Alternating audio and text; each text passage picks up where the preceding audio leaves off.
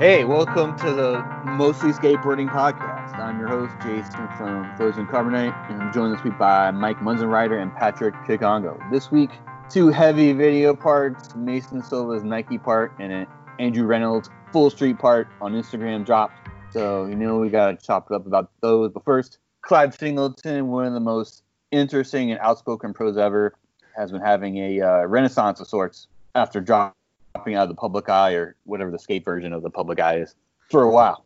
Mike, what is it that makes Clyde stand out after almost 30 years in the game? It's 30 years in the game. It's a long time. I'll tell you. Yeah. Whew. Obviously a ripper, at least for like the first 15 years of that. Rode for some good companies back when, 101, 23, like aesthetics. That's pretty heavy right there. But I'd say more so, and I mean, you touched on it, Jason, in the intro, like he's a personality.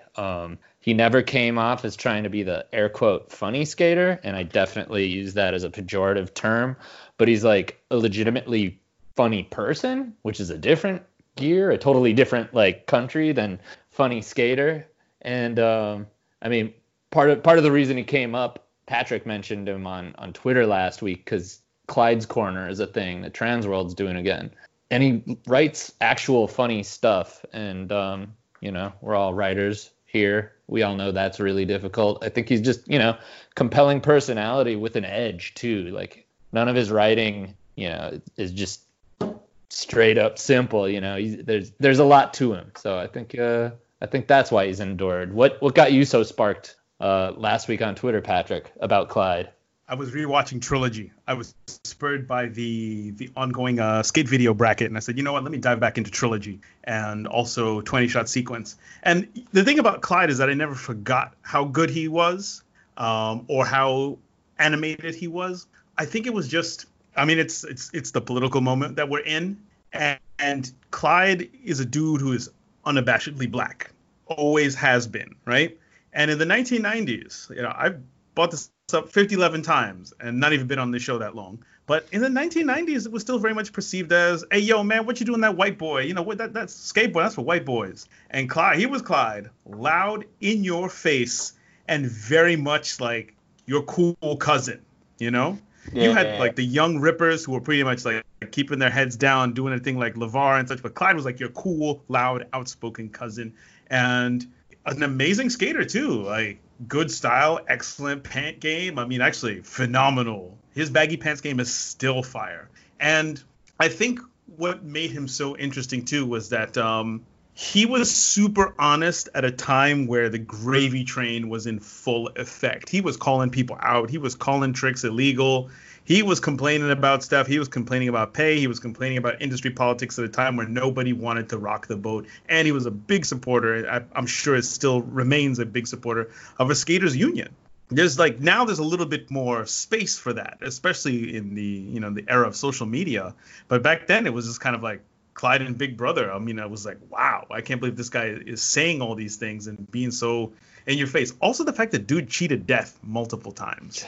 Fell off a bridge. Yeah. He's sober now, but I think it's amazing what he has survived. I mean, just like the wild stories that he would have and like the kind of situations he would get himself into. And it's interesting too that because his latest Clyde's Corner in Transworld, he talks about how I used to be convinced that only crazy things happened to me. It was because I was drunk or only crazy things happen. That's what he says. But no, I think he's a unique character. We all have friends and family like this. People who they're like Z-Link. They're everywhere at once. They happen to be there when things just go off. Mm-hmm. I saw the whole thing in front of my eyes. Real talk. Let me tell you, his ability to really kind of to draw you in his storytelling. Like you said, it's hard to be funny, but it's really hard to convey that on paper. Because he's such an animated guy. Some people don't translate that well, but in writing, he's whoo. But Yeah. what about y'all? Did Clyde's Corner, the return of Clyde's Corner, kind of spark something in your memories? Like, do y'all have some throwback memories of Clyde Singleton? Because he was not low either. He wasn't just I'm in the background just chilling. Oh, Clyde's on the team. No, it was like Clyde was on the team. Okay, we're gonna hear about it. Yeah, along those lines, little story. Probably the first couple weeks I lived in New York, he just randomly showed up at the Cube at Astor Place. He was like, you know what I mean? He's like pretty much asking everyone like, you got a cigarette? You got a cigarette? And I don't know why I said this. It's fucking stupid, but I was like, no, I don't smoke. I smoke weed though. He was like, you got weed? I was like, no, I don't got weed. Blah blah blah. But yeah, Clyde is interesting because like he had takes before having takes was a thing. Like, yeah, it was. You know what I mean? Like that one Clyde's Corner article when it was calling out like illegal tricks, and the one I always remember was Bennett grinds. No, not Bennett grinds. Yeah, Bennett grinds, barley grinds. He's talking about those. Like he was just like done look cool. He was like, put some leg on that grind. I'm like, yeah. Or was like, put some leg on that front truck. I'm like, yeah, damn it. Yeah. Also, like Wally's off of trees. I was like, dang. Yeah. Incredibly specific, but I kind of can't argue. You were saying probably his even more so than his like video parts. I think his biggest contribution was his commentary on 20 Shot in the World box set. If you're not familiar, around 2008, World or Dwindle came out with a DVD box set with, I think it was Rubbish Heap, Two Industry Men, Love Child, New World Order, 20 Shot, and Trilogy. And they got like a bunch of people to do commentary. They got like Rodney and Steve Rocco to do the Rubbish Heap commentary. That one's pretty funny too. It's basically like them literally giggling the whole time and saying like, what the fuck happened to that guy, you know? Yeah. But Clyde did 20 Shot, and it's some of the funniest shit ever. Like he says LeVar looks like Jamal Williams' kid, blah blah blah. Like it's hilarious. If you've never seen it, you're really missing out. It's crazy. Good. Some saint actually put it on YouTube, so it's there if you look for it. But I mean, yeah, Clyde like riding for World when World was the shit. Like he's in the Cool G Rap on the run 101 section doing this fakey heel. Like I feel like touching on his skating is worthwhile here. Like, yeah, I'm thinking of heel flip tricks, frontside heel over the table off flat in Trilogy. I always thought he was going so slow for that, and yet just got right over it. It looked dope. And if I'm calling out one other trick that just seems impossible, is that frontside half cab nose slide on Hubba, where he comes out back to switch, and he got on like 6 inches from the top of the ledge, like where it starts going down. It's just definitely was a fakey master, as someone noted. Yeah, that trick is extra scary because you're basically like blindside. Know what I mean? Like you just kind of have to estimate where the ledge is. Also, he did like a fake alley backside tailside, which is also crazy because like if you don't pop high enough, like you just have to like dive to the ground. Or just like leg and hip the ledge and then dive to the ground. No, that was gnarly. Even though I think Jeremy Ray did it in Secondhand Smoke a couple years before, it was so sick because that's like Jeremy Ray, you know. But hell yeah, no, Clyde was on point. I have a FTC postcard somewhere around here. It's him just doing an ollie down what is it? I think it's like a narrow stairwell. It was in the Aesthetics. It was in Ride or Die, and it's super dope. Like he was definitely really really really good. And he had good style, and he wasn't like if it was now, a dude like Clyde would be amazing on Palace, because he had the vibe, the vibe and the look. Because like the weird thing is that like this is during the Hammer era, he's doing this stuff and just like looking steezy and looking good and wearing baggy pants and baggy shorts and just like holding it down. Also, another thing that made him really stand out too, he was super Southern. In your face, Yeah. Because remember, like 1990s, early aughts, that's peak California, Even the dudes from even other pro skaters who are from the South, they toned it down a bit. Markovich, Jamie Thomas. Nah, Clyde, you knew what time it was off the rip. See, Florida, Saratoga. Yeah, Florida. Yeah, Jacksonville. Jacksonville, thank you. I believe. Yeah. There's a slap thread where somebody said like, just by the number of skaters that come from Florida alone, it's like the best. It's like Florida and Jersey of all places. Yeah, there's a slew of them. So, I mean, there's like 20 or like there's like all the Tampa guys, and there's like John Newport and all those guys. Then there's like Danny Renaud, blah blah blah. Like multiple generations. Yeah, definitely like Jamie Foy, Alyssa Steamer. Yeah, hell yeah. Matt Milligan, blah blah blah. Yeah, list goes on and on. I'm gonna throw out Montesi just because I'm a John Montesi fan. Somehow. Yeah, there you go. My Oh, time. also, what about the cats? Thurman. Bo Turner. Shout out to all the workshop guys. The Yeah. Conklin brothers, right? Like the guys who used to fight. Hell yeah. Yeah, definitely some tight skaters coming. Yeah. But yeah, I fuck with his new Clyde's Corner because I go to Food Lion or Food Dog, as we call it sometimes, Food Dog. Mm-hmm. But yeah, it's kind of like, if you don't have one, it's kind of like a mid-tier grocery store. Like, it's not really like a Wegmans or a whatchamacallit. It's kind of like a little bit smaller than Kroger, but it's not really like on the same level as like a Wegmans or Wall Bombs, I guess, in Long Island. But like, it's not one of those places. But Like a big there's shop, usually- right?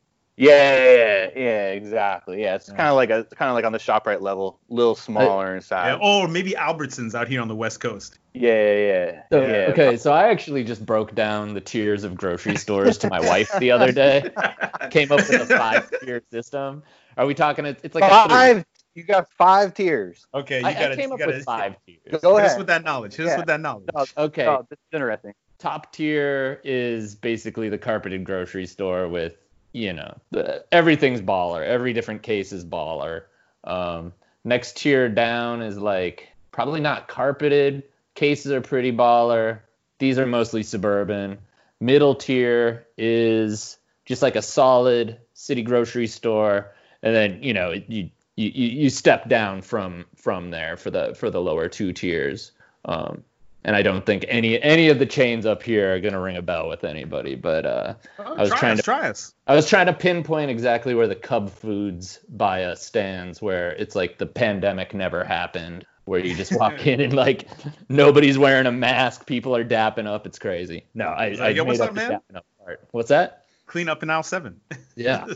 Yeah, the lowest tier would probably be like Aldi, if y'all have Aldi? those. Yeah, Aldi, Yeah. where it's like, Yeah. there's Bare like, bones. yeah, there's like no customer service. Like, you have to, none. Like, there's like one person working there. You have to put a quarter in the cart to remove it from like the chain to pull it in the store. But not there's anything wrong with that. You know what I mean? Aldi's cool. Hey man, Whatever. you get it how you live. Exactly. Yeah, how you live, man. But so what's No, he's- Clyde up to now, y'all? What have you seen him up to on the Instagram? I think he's a chef. I think he's been a chef for some time. The big change is that he recently noted that he decided to get sober. Clyde became very well known for a couple of years in there for not only his near-death experiences, but also just the fact that like this dude was wild, And skateboarding, skating is it's an environment where you can kind of, there's not too much policing of behavior, at least when it comes to drugs and alcohol. But he was out there apparently, and he said, I just got to this point where, especially with drinking, it was continuously out of control. And, especially in the food and beverage industry, that's something that in any city, any size city, big or small, if you're looking at cop, any kind of Schedule 1, Class A, whatever one you want to call them, substances or drugs, you find out what are the cooks copping. Anthony Bourdain talked about that a lot in No Reservations. I read that years ago. It's the book that turned me off of brunch permanently. Death to Brunch. Yeah. Well, that's a hot take. Is that a hot take? Nah, never been a hot take, man. That's time to be making money. There was a period where I was working a couple different jobs when I was in DC, and I worked at a little record store that was right next to this place called St. X, where they would have brunch and stuff. And I'd be up getting all the, opening up the shop, and people are out there, they were there. They got there at 11 o'clock and they stayed until who knows, 4, 5, 6, Yeah. and they're out there spending money. I'm out there making money, and also just you're paying beaucoup dollars for just runny eggs and, lukewarm food. I'm just come on, man.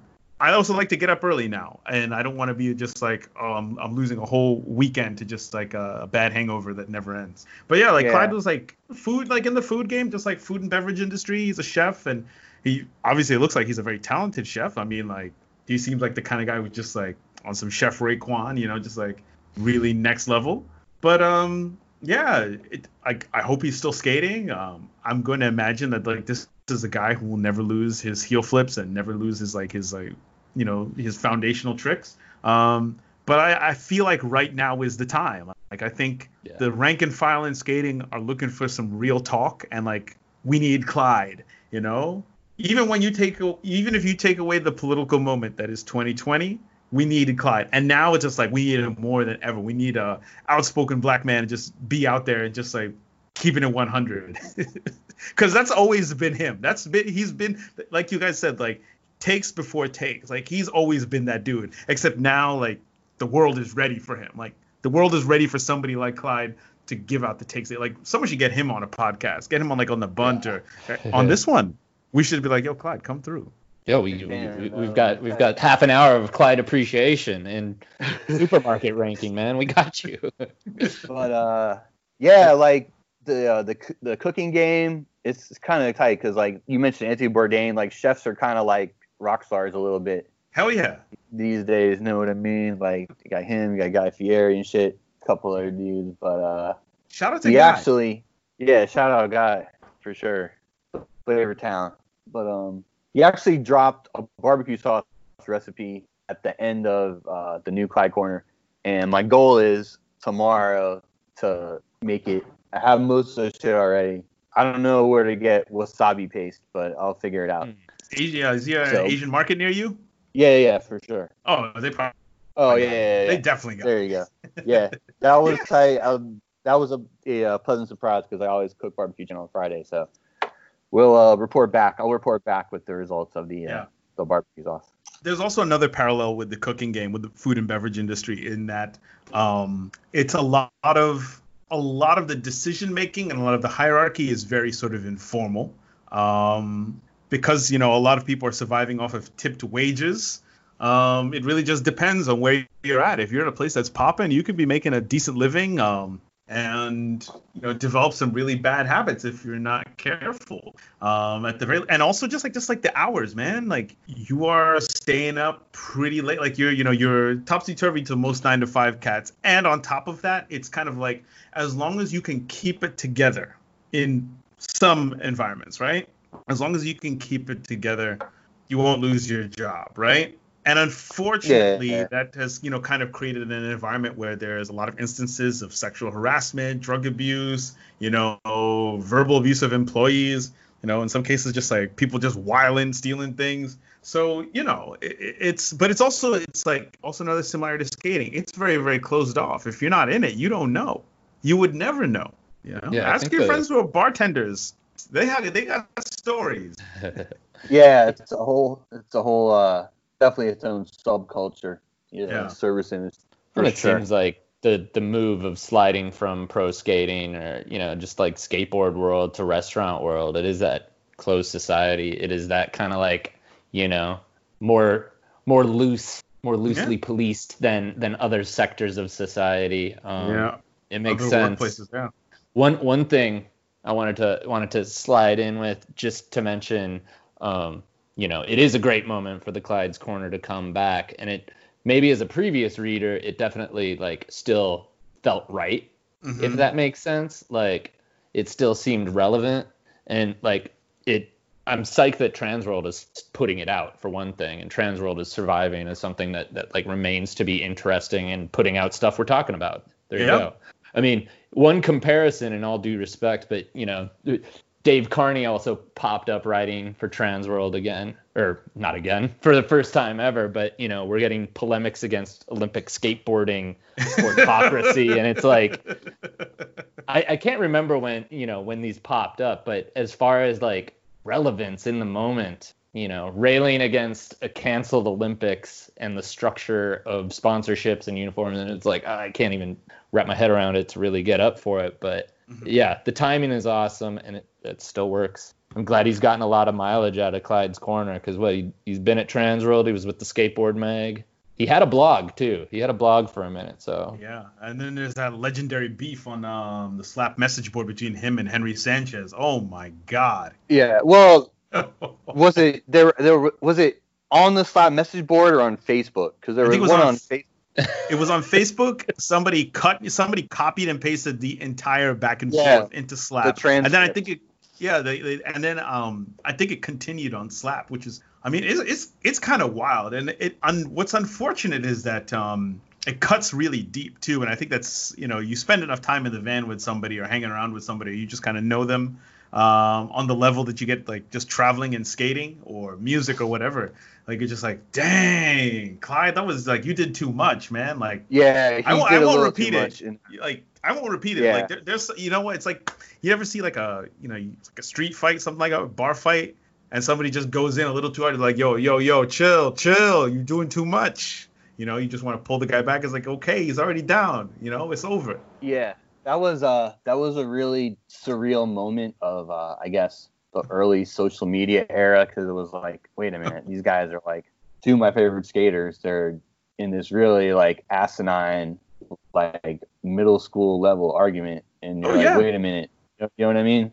Yeah, it was fucking surreal. Yeah, it's like what was the sparking point of it? I don't know. I think it was. It's like long story short, my understanding is they had been like, calling each other washed up or whatever, and it kind of mushroomed from there. Yeah. Oh, it was about racism. It was definitely about racism. Yeah. Just scanning through it right now. Yeah. I'm not gonna put words into Henry Sanchez's mouth because I'm gonna be up in the Bay Area ish next week, and I don't want the dude to come looking for me. But like looking for me on Facebook one time, but that's no, yo, Henry Sanchez. I don't want these problems, man. I'm a grown man. We grown men, it's not happening. But I will say this: Henry and Clyde had some differing views about racism and whether or not racism continues to exist. And it kind of devolved into a back and forth, and then it got super, super personal. And yeah, dude, like it's kind of tough. Like it's really kind of tough, because I think maybe at the time, and I might be speculating here, that I don't know, like Henry was kind of hard up. I don't know what was happening in his life, because he seems like he's doing all right now. At least that's what seems to be the story on Instagram.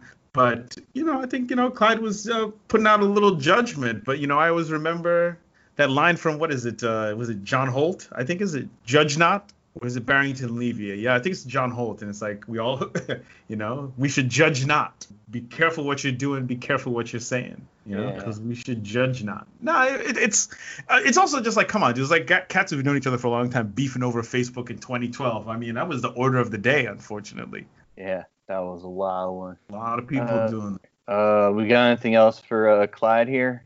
Oh. Greatest hype man of all time. Trilogy. Ronnie Krieger doing the 5 switch tail slides on that ledge in a row. It's like Tom Penny, Clyde, Kareem, bunch of Day One, I think. Day like One.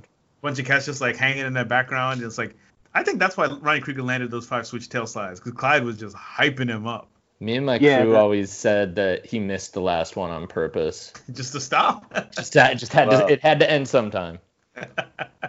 Nah, and that spot is weird. It looks funky too, but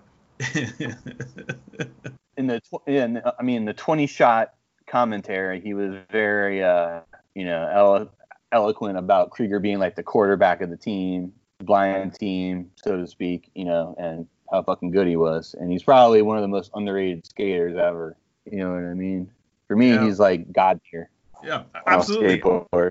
And skateboarding does not reward loyalty. It's a damn shame, because like that dude should still have a shoe, should still have a board, should still be, I mean, like I really wonder what would have happened if the blind part had been its own standalone video, because like think of the longevity that LeVar and Ronnie would have had off of their respective parts. Like, and it was, remember, like the blind section was sandwiched in the middle of the video. As a standalone, it would have been hype.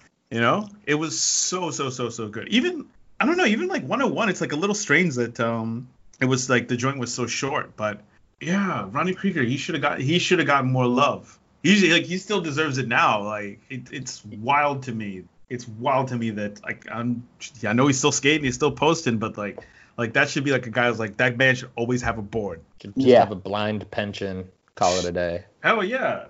Yeah, something like the World. That's what I was thinking about that a while ago. Like World should have a Legends division, kind of like Santa Cruz still puts out like you know what I mean, all those old graphics and stuff. Like don't want to say that one guy's name, but You know what I mean? Just like other Powell, like Caballeros has a board or whatever. Yeah. You know what I mean? They should have a Legends division with like, you know, all those dudes like Krieger, Clyde, whatever. All those dudes who kind of peaked at the time when skating was the least lucrative. Know what I mean? Yeah. Well, a lot of heads who are around then are turning 40. So Rocco, if you're listening, I don't know if you have any stake in the company anymore, but now would be the time to spark that one. Yeah, I mean, like, yo, hook it up, man. Like, Rocco, come on, man. I know you're nice with the stocks, man. Like, give these guys some tips. You know, like, hook them up. Stock tip. If Rocco gave me a stock tip, I would call my broker. I mean, I don't know. I think it's just it's I don't know, like who is Roddy Krieger's East Coast equivalent? Damn. It's kind of hard to think of someone who was like mad. Maybe like Rodney Torres. Yeah, that's a really good one. Someone who is like Torres is always nice. Yeah, someone who's like super tech. Really ahead of their time in a lot of ways, tech wise. Yeah. Torres is doing like 3-flip crooks, stuff like that. Like he's good. Maybe Zara Bessett? Yeah, Zara's more. I kind of think of Zara more as like an ATV. Yeah.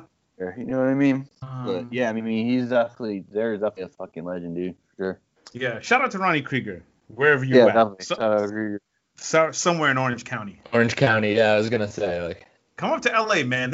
You know what? It's probably because he's in Orange County. If he came up to LA, hook that dude up, man. Come on. I would end with this. So Clyde is basically Uncle Clyde. He's basically skating Shannon Sharp. You know, Shannon Sharp on Fox Sports, outspoken, funny, undeniably Southern, undeniably country. You know, but like in a lot of traditional societies, especially whether it's Black American, West Indian, African, you know, like the parents are kind of removed, the grandparents, great uncles and such are very much like village elders. You learn a lot about life from your aunts and uncles, whether it's, you know, they're the ones who traditionally have the sex talk with you when you are in a very, very like hyper traditional settings. They're the ones who help introduce, you know, your soon to be your fiance to the family and those kinds of things. And like they're just like funny and like, you know, you are able to really kind of chop it up with them. And like I feel like Clyde is kind of like he's Uncle Clyde. He's Unc, you know, he's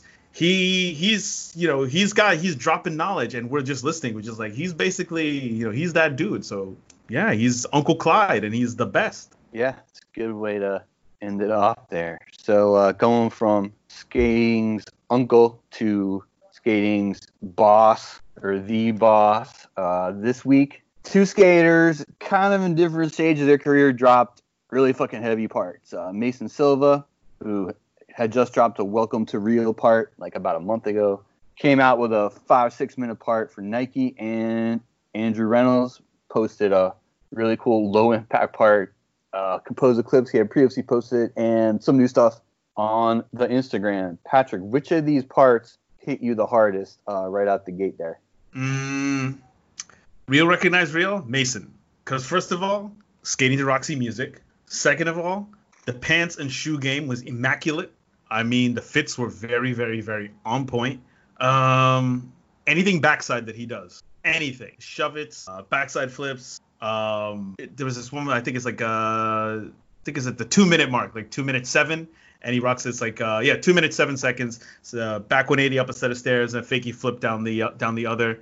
Just awesome. And also just, so it turns out the editing is uncredited, but Jake Rosenberg, shout out to the God, he did a little sleuthing and he found out that it was actually Aaron Meza who edited this. No shit. Actually took me he said, quote, actually took me 1 minute to send one text. My man got one text. He had to say, all he had to do was one text.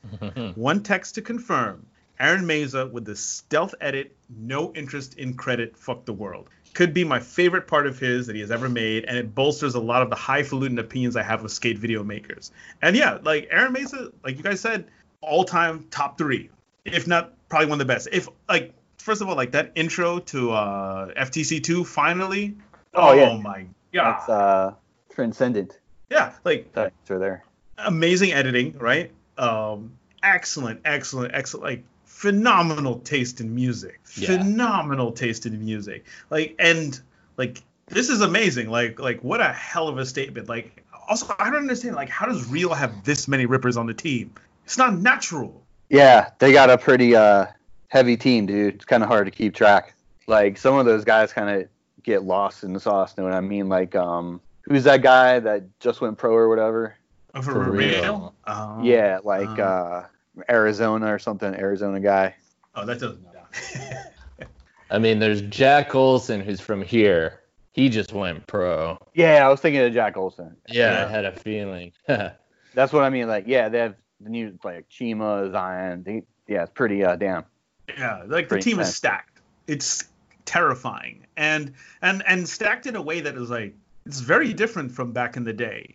Like, all these guys are heavy hitters, you know, and are all basically at this point operating, like, they're all flying at their highest level, which is kind of crazy to have a team that's that good. Yeah, he's definitely, like, in his window, so to speak. Yep. You know what I mean? I don't forget Buzenitz. Yeah, exactly, man. You know what I mean? Zion.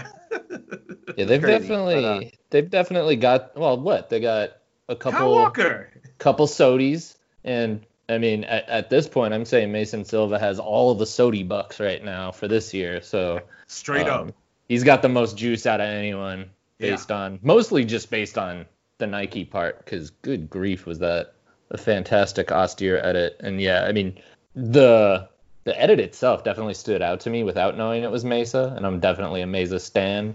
But man, it does not feel like a 5-minute part. It feels like a 2-minute 50-second part, just because it music just keeps coming at you. Yeah.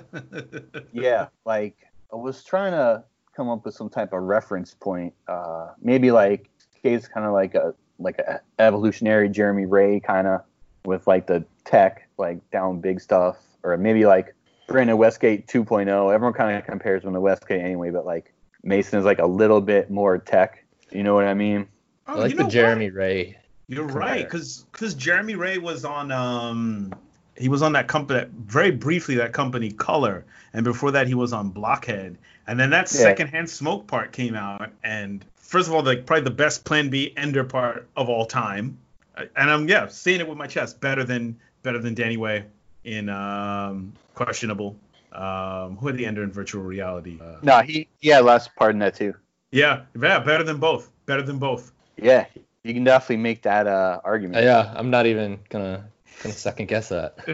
Yeah, with I mean, like, Danny Way is awesome, but like Daniel Way. What can I go sidebar real quick? What is that, like, Sheckler Danny Way footage from? Did anybody ever figure that out? Yeah. Who posted that? The homie Zach Harris. Shout out Zach Harris. Mm-hmm. Yeah, I have Sheckler behind the music. I have no idea. Hopefully we can. Oh, we'll be talking about that on the Mostly Skateboarding podcast if the whole thing shows up. Anyway, just going back to the shoes, Zach Harris, Skate Through, whom we also pointed out that it's good to have like a consistent signature shoe. Know what I mean? So this guy's 6 with the Blazers. They're working for him, so. And they look great with the pants. Again, cannot stress that enough. Pants game on point. Because, like, whack fit, you know, I think it actually takes away points from the classic status, you know?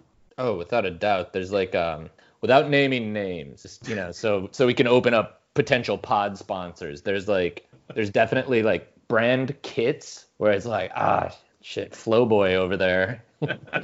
looking like he's wearing the entire box. Yeah. His wheel sponsor's entire box he put on. Yeah, no, the Mason, he's got the right gear. Mm-hmm. You can't look that bad in a Spitfire shirt ever, but when you're also ripping at that level, it really, really does work. Yeah. If I can point out a couple tricks that stood out to me. Hit us with that real talk. Cab nose grind into the bank on, like, the highway barrier thing. I know Twitter was saying that was Guy Mariano-esque, and there have been other greats who have done similar moves. Obviously, that cab kickflip over, like, the handrail bank to bank with the channel. Yeah, that was wild. Good God. Frontside heel at Blubba, going, like, a completely counterintuitive way over that thing.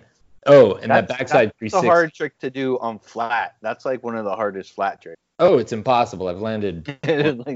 Yeah. What, You just to kind of blast one like that over the blubber. It's pretty wild. he skates fast. He did the fakie nose ground 180 down that like Australia rail, and he just like shoots out of the frame after he lands.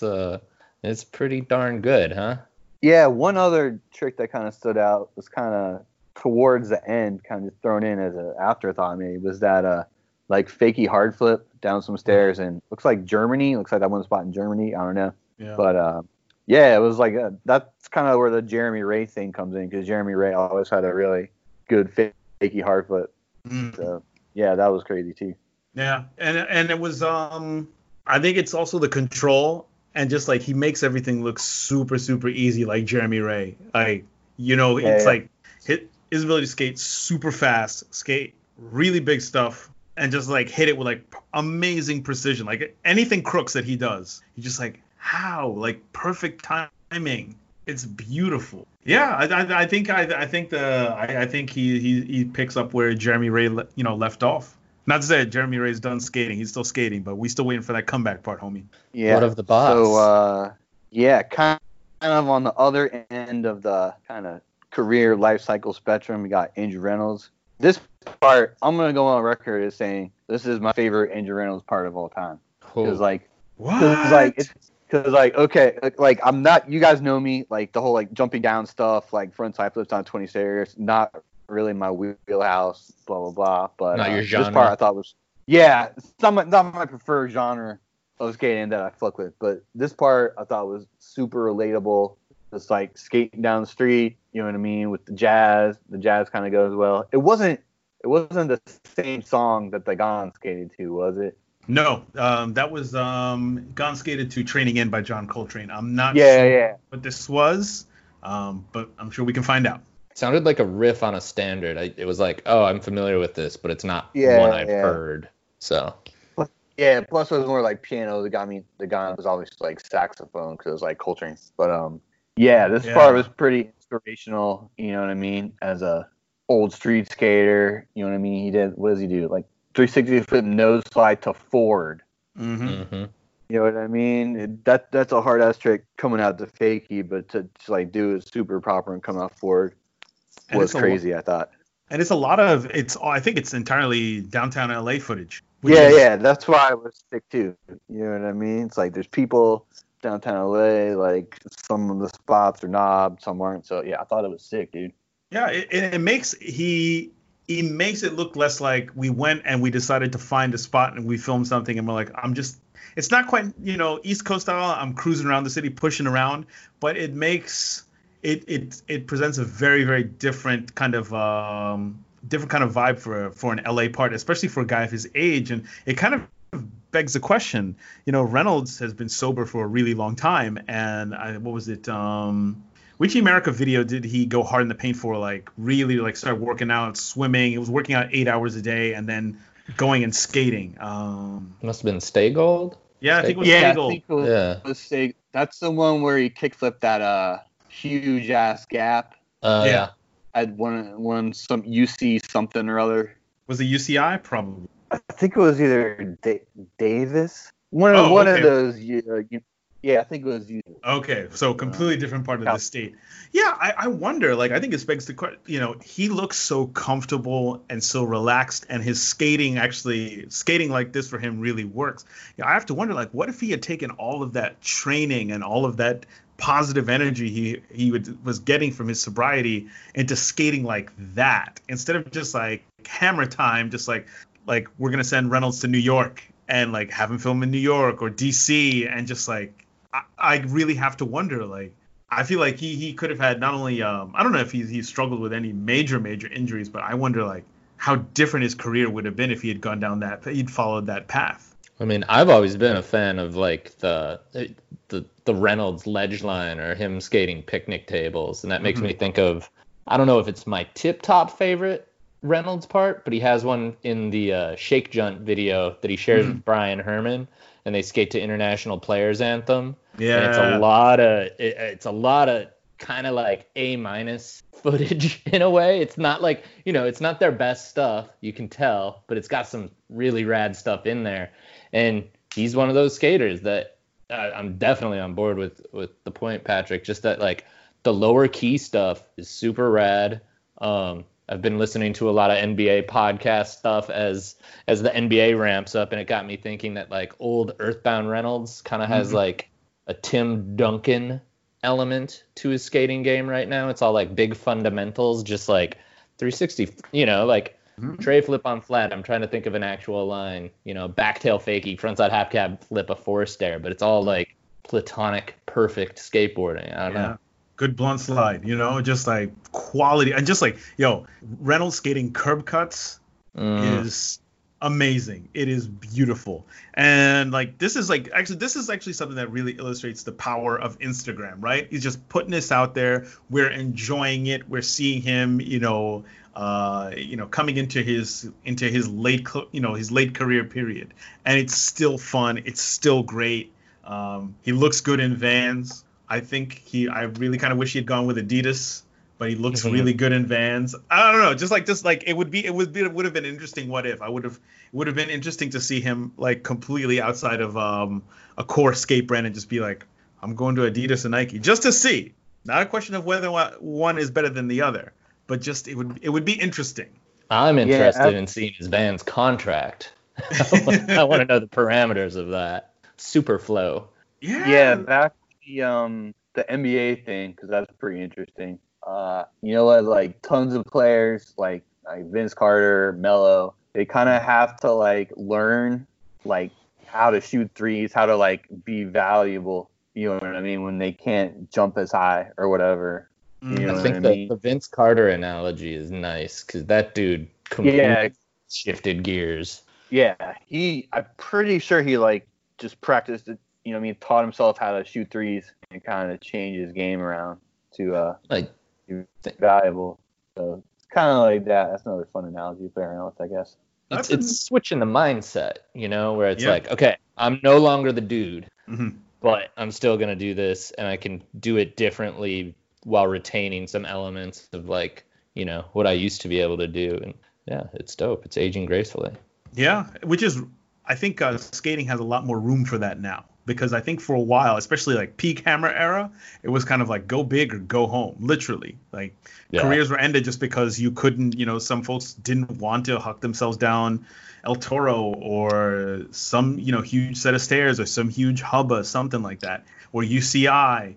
And now it's because, again, like democratization of skating, because the internet, specifically social media, is showing so many different types of skating, and that considering the fact that people are skating longer, careers are longer, regular amateurs, people who have never been sponsored, will never be sponsored, continue to skate, quit skating, start skating again, or start skating at an old age.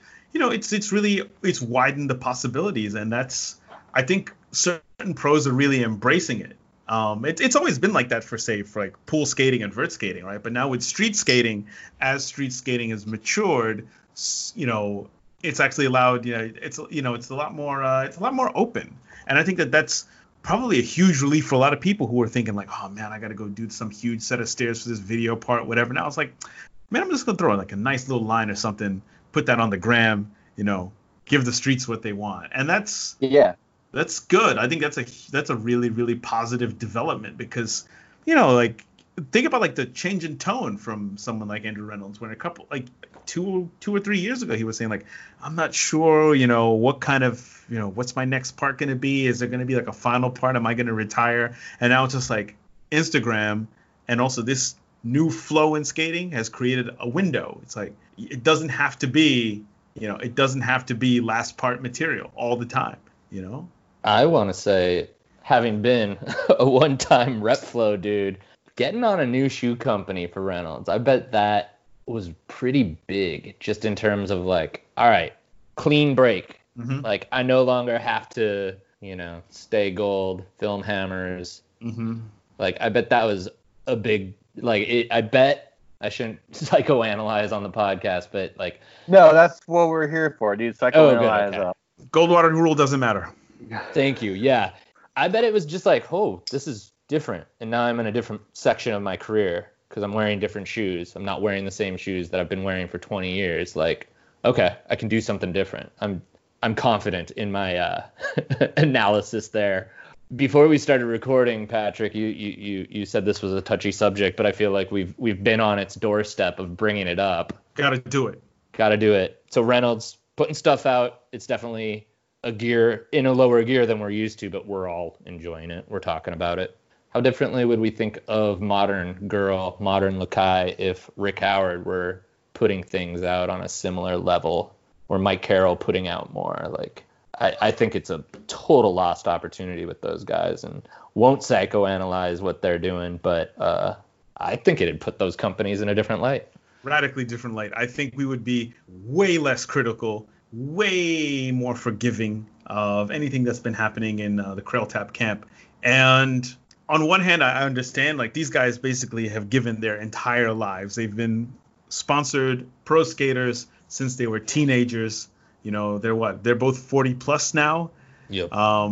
They've been running Krail Tap since 93, you know, which is a massive commitment. You know, they've had to make the difficult phone calls. They've had to be the adults in the room, where basically a lot of their teammates and employees were wilding out. And I reckon that that's probably something that can really kind of wear on you. And also, you know, like, I don't know. I mean, like, I rewatched Goldfish last weekend. And one thing I noticed comparing Goldfish to virtual reality is how lighthearted and how fun Goldfish was. And yeah, like, we can complain that Guy Mariano had like 3 tricks in there. And even he realized that he had to step his game up. But, you know, like, Mike and Rick both had fun parts. Like, Mike was going hard in the paint, you know? Like, him and Costin really, like, they really tied that video together. But, like, the general video, like, it seems fun. It seems homespun. And, like, the Spike Jonze skits are really funny. And, like, I love the one, like, the parable, the one about the pogo stick with Lance Mountain. Yeah, that's a good one. Sticking's whack, bro. Over it. But yeah, like, you fast forward to, like, Fully Flared and Yeah Right, and how big of productions they'd become. And it's almost like getting a really big producer, right? And feeling all this pressure, and you sink all this money into the album, and you're working on it, it's taking forever. Like, it's basically like they're operating at, like, Chinese democracy levels, man. And sometimes the people just want appetite, you know? Like, it doesn't have to be big and grandiose and take years off of our life, man. Just give us appetite, man. Give us Slash and Axl, and we're good. And, like, I think Girl Chocolate, they need to do something similar. Just give us, like, was the Doll that came out last year was like a step in the right direction, right? Did Carroll have any footage in that, or was that I think he and Rick had, like, a little kind of part or something. I think Carroll had a line where he, like, kickflipped a bench. I don't even know what it was.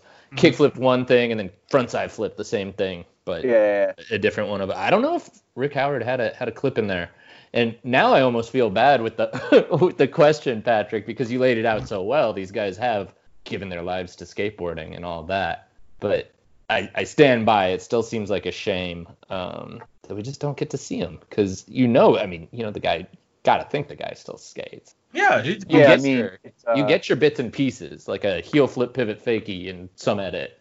Mm-hmm. That's the last clip I can remember. And if I could say one more thing, your rundown, Patrick, it did remind me there's kind of like a crazy tragic streak that, like, runs through that whole Krail Tap family of companies, you know, from Keenan Milton's death to just friendships breaking down, Corey Kennedy. Like, they've done some real life shit over there. They've dealt with some real life. Yeah, like I said, they had to grow up very, very fast. I mean, like, pretty much since day one. Like, and then, you know, they kind of talk about how their whole beef with Rocco in 92, 93 probably could have been solved with a very straightforward and simple conversation. But how many of us were doing that when we were 19 or 20, right? Never mind, you know, pushing 40. And there is a recent clip of recent-ish. It's a Krail Tap. It's a YouTube joint. It's called Krail Tap's Clip of the Day, A Day with Gonz. And it's Rick Howard skating around with Gonz in New York. And it looks like he's just effortless. He's just like that beautiful style of his. And I don't know. I mean, again, like, on one hand, you don't want to necessarily psychoanalyze somebody from afar, Goldwater rule. On the other hand, like, we're all adults here, right? We all have real lives and real problems and bills and responsibilities. And these guys have been very successful business owners for a significant amount of time in a volatile industry. And I'm sure it wears on your desire to want to produce footage and do stuff when you've had to deal with, everything, like pretty much like the full spectrum of tragedy. They've had a lot of successes, but a lot of peaks, a lot of valleys, Mm-hmm. Going back to real quick, that clip of Gons and Rick Howard, like it's the old slapboard mantra, like people just want to see you skate. You know what I mean? Yeah. Like that's basically what it is with guys like Rick, Mike, Gino, Andrew Reynolds. There's like, even like I'd even say like Sean Sheffy or Sheffy giving it to us, man. Yeah, Sheffy's he's still out there doing it. He's still doing it. Gino, people said like I would rather watch Gino push. Gino puts out a joint when he was coming out of rehab of him skating around like way out in the middle of nowhere, northern LA County, just him pushing, skating fast. I mean, come on, like Rick, you need to give the people what they want, man. Yeah, but Carol, like his whole vibe, like I don't think he will put out something whack or like below his standards. Never has. Yeah, because he's definitely been like self-critical. Again, to psychoanalyze, whatever. Never put out a bad part. Yeah, Patrick, you're gonna have to tell me what the Goldwater rule is after the show. But anyway. Oh no, it's very simple. It comes from the 1964 presidential election, in which it's an offhanded rule that basically that you are not allowed to psychoanalyze somebody that you have never actually had on the couch in front of you. I think somebody was there was a group of psychologists who were trying to come up with some sort of diagnosis for Barry Goldwater and his whole crazy presidential campaign ads, and they said, nope. That's the rule. We follow it. And people stick to it to this day, even though, evidence points otherwise that a certain commander-in-chief is out to lunch. It's been a hot topic over the past 3.5 years. I think it's kind of roared back to relevance. Seriously. Yeah. But anyway, but like when skating, like we don't want to assume. Yeah. But I think if I can add one thing, just on the, we're psychoanalyzing, but we're also like, we do get to come from it from the perspective of fans, like, and fandom's not always rational, and sometimes you just want to be like, dude, I want to see you skate. So that's that. Yeah, like going back to Carol or whatever, like his whole vibe has always been really like just based on interviews or whatever, really like self-deprecating. You know what I mean? Perfectionist. He's a perfectionist. Yeah, absolutely. He's like a lot of great artists, like. A lot of the best writers, guitar players, whatever, like they think they suck. You know what I mean? That's like their whole thing. Like goes along with the perfectionism thing. So I think they should get Mesa, and they should do another duo part, just like in Finally or in Mouse. Like because I think he was hurt around that time because that's why he had they had shared parts in those two videos. But good God, like the fits. The trick selection, just like the vibe. Like those two, they work so well together. If they, those two could save the summer if they dropped a duo part. Like they dropped, I'm not even talking like not even like a Tim and Henry's. Just like the two of them driving around, skating, well edited. Throw like some Andre Nicotina in the soundtrack. Hey, give him a month. Give him a month with Mesa and just whatever comes out. Yeah, 1 month. Not even a month. These guys are proper adults now. 4 weekends, Yeah. Space out over a month. Just like every weekend, just like, it's like y'all two go out, give it your all, come out with something for back to school. Save 2020. So they could, save 2020. Not necessarily that Krell Tap needs saving. I'm sure they're doing just fine. But watch how people will reevaluate your brand. You come out with something fire, Yeah. I always wonder what would have happened if Mesa hadn't left Krell Tap and did one more video. Who knows? One of the great what ifs, kind of in the industry. Pinpointing what is missing has been interesting because what's missing? The fun. Yeah, well, The fun. Yeah, like the way that former writers have discussed the process. Like I was just reading that Mark Johnson interview from Thrasher a couple of months ago. The way people talk about the process, of making videos that take a long time and how much it wears on you, and how the passage of time kind of erodes your passion for the project. Like Girl was the originators. They were the ones who were coming out with videos that are in that like Alzheimer's, right? Like those dudes on Alzheimer's, they're having fun. Bronze, those guys are having fun. Girl Chocolate, they did that, and you knew that they were getting down too. You knew that they were wilding out after they were skating, and they could.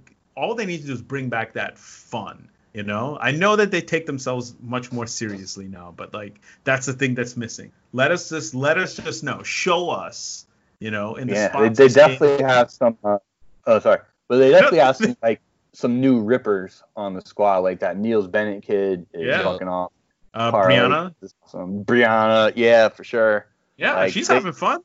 Yeah, like they know how to pick them still. I think, know what I mean? Mm-hmm. Well, I think we brought up Doll and how maybe at the time it got lost in the mix, but it's definitely better than its reputation. And I mean, it's the first post Ty Evans girl video, and it's definitely got a different vibe. Yeah, they're trending in the right direction. Yeah, Ty sure. Evans did. Ty Evans was the right person for the job at the time, and now it's like they got to take it back to the essence. They need to, they need to remind us. They need to remind us older heads, and they need to introduce, educate the young folk about what Krell Tap is about, what their vibe is. That's because I think that's something that's, it's something that it can really it's tough when you take yourself seriously creatively, because people will either be down with your work or they won't. I mean, like look with Numbers, right? Like Numbers has a very serious, and that's Mariano and Costin, Krell Tap alumni, OGs, right? And it's like it has like a very serious, like you guys have hung out with UX or graphic designers. Like this is like a serious kind of like, it's like, yo, we workshopped this and we sat down, we had some serious meetings about it. I was like, it doesn't have to be so serious. I understand it because these guys are older folks and they want to present themselves as real cats, but like bring back the fun, and just put stuff out there, man. It's. I mean, if right now anything goes, more so than ever. So put it out, have fun. A whole video of Rick Howard dressed as the mouse from Mouse. Yeah, I'm here for it. I would want to see that. What? Wait, I was gonna say what you were gonna say, and then I was gonna segue. I think what they need. I think what Krell Tap needs is what who was that in Metallica and Some Kind of Monster, right? The in-house therapist. Yeah. Instead of a band therapist, a brand therapist. Like when it brings not like a scary consultant. Nobody wants that like office space. You want somebody to just come in and say, are you feeling, like, what are you stoked on today? Can you tell me about that? They're gonna repurpose the Krell Cow. Exactly, just be like, yeah, Mike, Rick, some great stuff. I saw some of the samples at the warehouse, and it seems like you guys are trending in the right direction. But I really want to know, like, short term, what's keeping the fire? How is you stoked? Yeah, shout out Some Kind of Monster. That's one of like the funniest or unintentionally funniest documentaries ever. But it's true. Like, it's like guys who got into it for fun, and then all of a sudden, 20 or 30 years later, they're so in their own heads that, it's just difficult to function. It's amazing that they rebelled against virtual reality and like the gnarliness of it, and then they made Fully Flared 15 years later, where like everybody rebelled because of the gnarliness of it. Yeah. So. I learned it from you, Dad. Same tricks, just on bigger ledges. I learned it from you, okay? Oh, circles, bro. Life fucking moves in circles. What are you gonna do? Yeah. Mike T is somewhere laughing and just be like, see, I was right. I trained you well. Yeah, shout out Mike T. Fucking one of the best skate videographers ever. Definitely influencing for and a great coach for sure. Oh yeah, dude, for sure. Anyway, a Carol and Rick part is something that pretty much everyone will be stoked on. In the meantime, Mike, what are you stoked on this week? I'm stoked on observing the night sky. It's making me feel like an ancient or something with the slow movements of the heavens. Saw Jupiter and its moons for the first time ever with like my own eyes after sneaking into my nephew's bedroom and borrowing his telescope one night when I was like, we'd been looking at the moon. I was like, oh, wait, there's Jupiter. Oh, Galileo did this with a budget telescope. My nephew's got one, so that was one of the highlights of my recent vacation to Kentucky, Louisville. But then the other night, I also saw the comet that's viewable. I think maybe it's getting more into the southern U.S., but it's definitely available for viewing with binoculars up here in Minnesota. That is Comet C/2020 F3. So you can catch it right off my driveway, and pretty faint dot, a little less faint, and you can see the tail with binoculars, and it's got like a 7,000 year periodicity. Trying to sound smarter than I am about it, but kind of pretty damn cool to see something like that because it doesn't happen every day. Patrick, which moon of Jupiter did you see? Was it Io, or were you able to tell? Or so there's 4 of them that you can see, the Galilean moons. And yeah, I'd have to look it up, but I think Io is one of those. And when I was able to see them, hear me Google, but yeah, it was kind of like Jupiter in the center and then 2 dots on either side. It was pretty cool. And they are Io, Europa, Ganymede, and Callisto. Shout out to Callisto. Yeah, pretty much any of the gas giants have pretty dope moon names across the board. Sick. Patrick, what are you stoked on? Man, I'm actually stoked on a lot this week. I'm stoked on Dipset mixtapes. Been diving into those heavy. My brother used to bring him home from when we'd hang out around Columbia, Harlem and such, and like he'd just go to the street vendors and buy a bunch of Dipset CDs. It's burnt amazing off of whatever was cool on the radio. Atlas, the skate shop up in San Mateo, they just launched a capsule collection. It's the Atlas Community Service Project, and I actually helped out on writing some of the copy for that project, as well as sitting in on a lot of the design review. Shout out to those guys and to any skate shop and skate brands that are actually doing a little extra, who are not just saying Black Lives Matter, but are also like contributing money and actually trying to raise awareness within their communities. This week was not only Bastille Day, but also the second anniversary of France winning the 2018 World Cup, which I like to say is the second best day of 2018, the first being my wedding day. Also watched a bunch of highlights from 98, Euro 2000. And then Arsenal beat Liverpool this week, and it was beautiful. I was so happy. Like, it was actually like a good week for sports. The Gunners. Shout out the Gunners. Goon Squad all day, every day. For soccer, it was actually like a really awesome week. Oh, and Madrid won La Liga today. Shout out to the god, Zinedine Zidane. He's still winning. He's still winning. He's still playing? Not coach. He's coaching, man. He's coaching.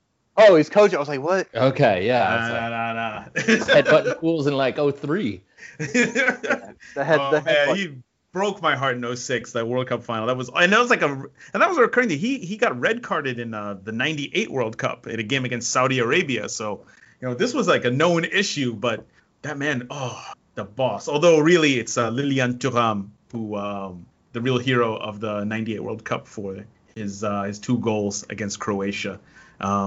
But yeah, Jason, what you stoked on? Yeah, before I get into what I'm stoked on this week, gotta make a couple corrections from a couple weeks ago. Last time I was on the show. You hear stuff and then it kind of floats around in your brain and then it kind of comes back out. You don't remember where you heard it.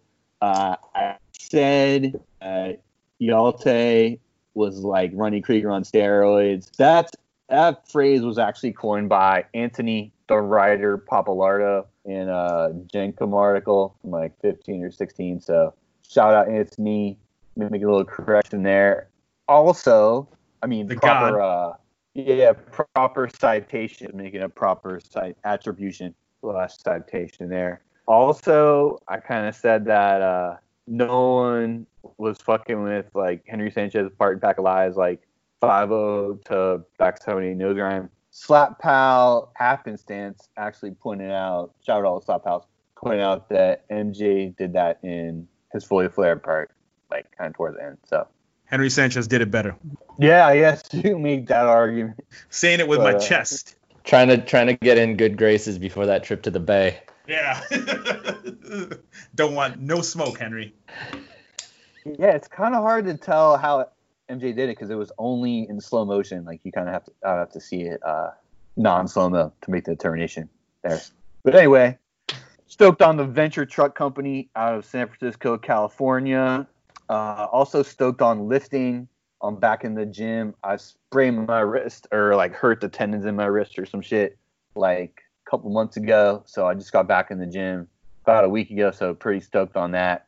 Also stoked on, I finished Watchmen, so I need a new show to watch. I can only watch one prestige television series at a time. I got way into that show, The Man in the High Castle, on Amazon, because I'm into pretty much every like gnarly dystopian book, movie, whatever. And yeah, this one's pretty gnarly. So that's a good one if you're into wild dystopian scenarios and whatnot. If you haven't heard of it, it's based on like a Philip K. Dick short story or book. I think it was a book. But anyway, it's based on like an alternate future where Germany won World War II and like Germany and Japan kind of split America and control it at the same time. So it's pretty gnarly.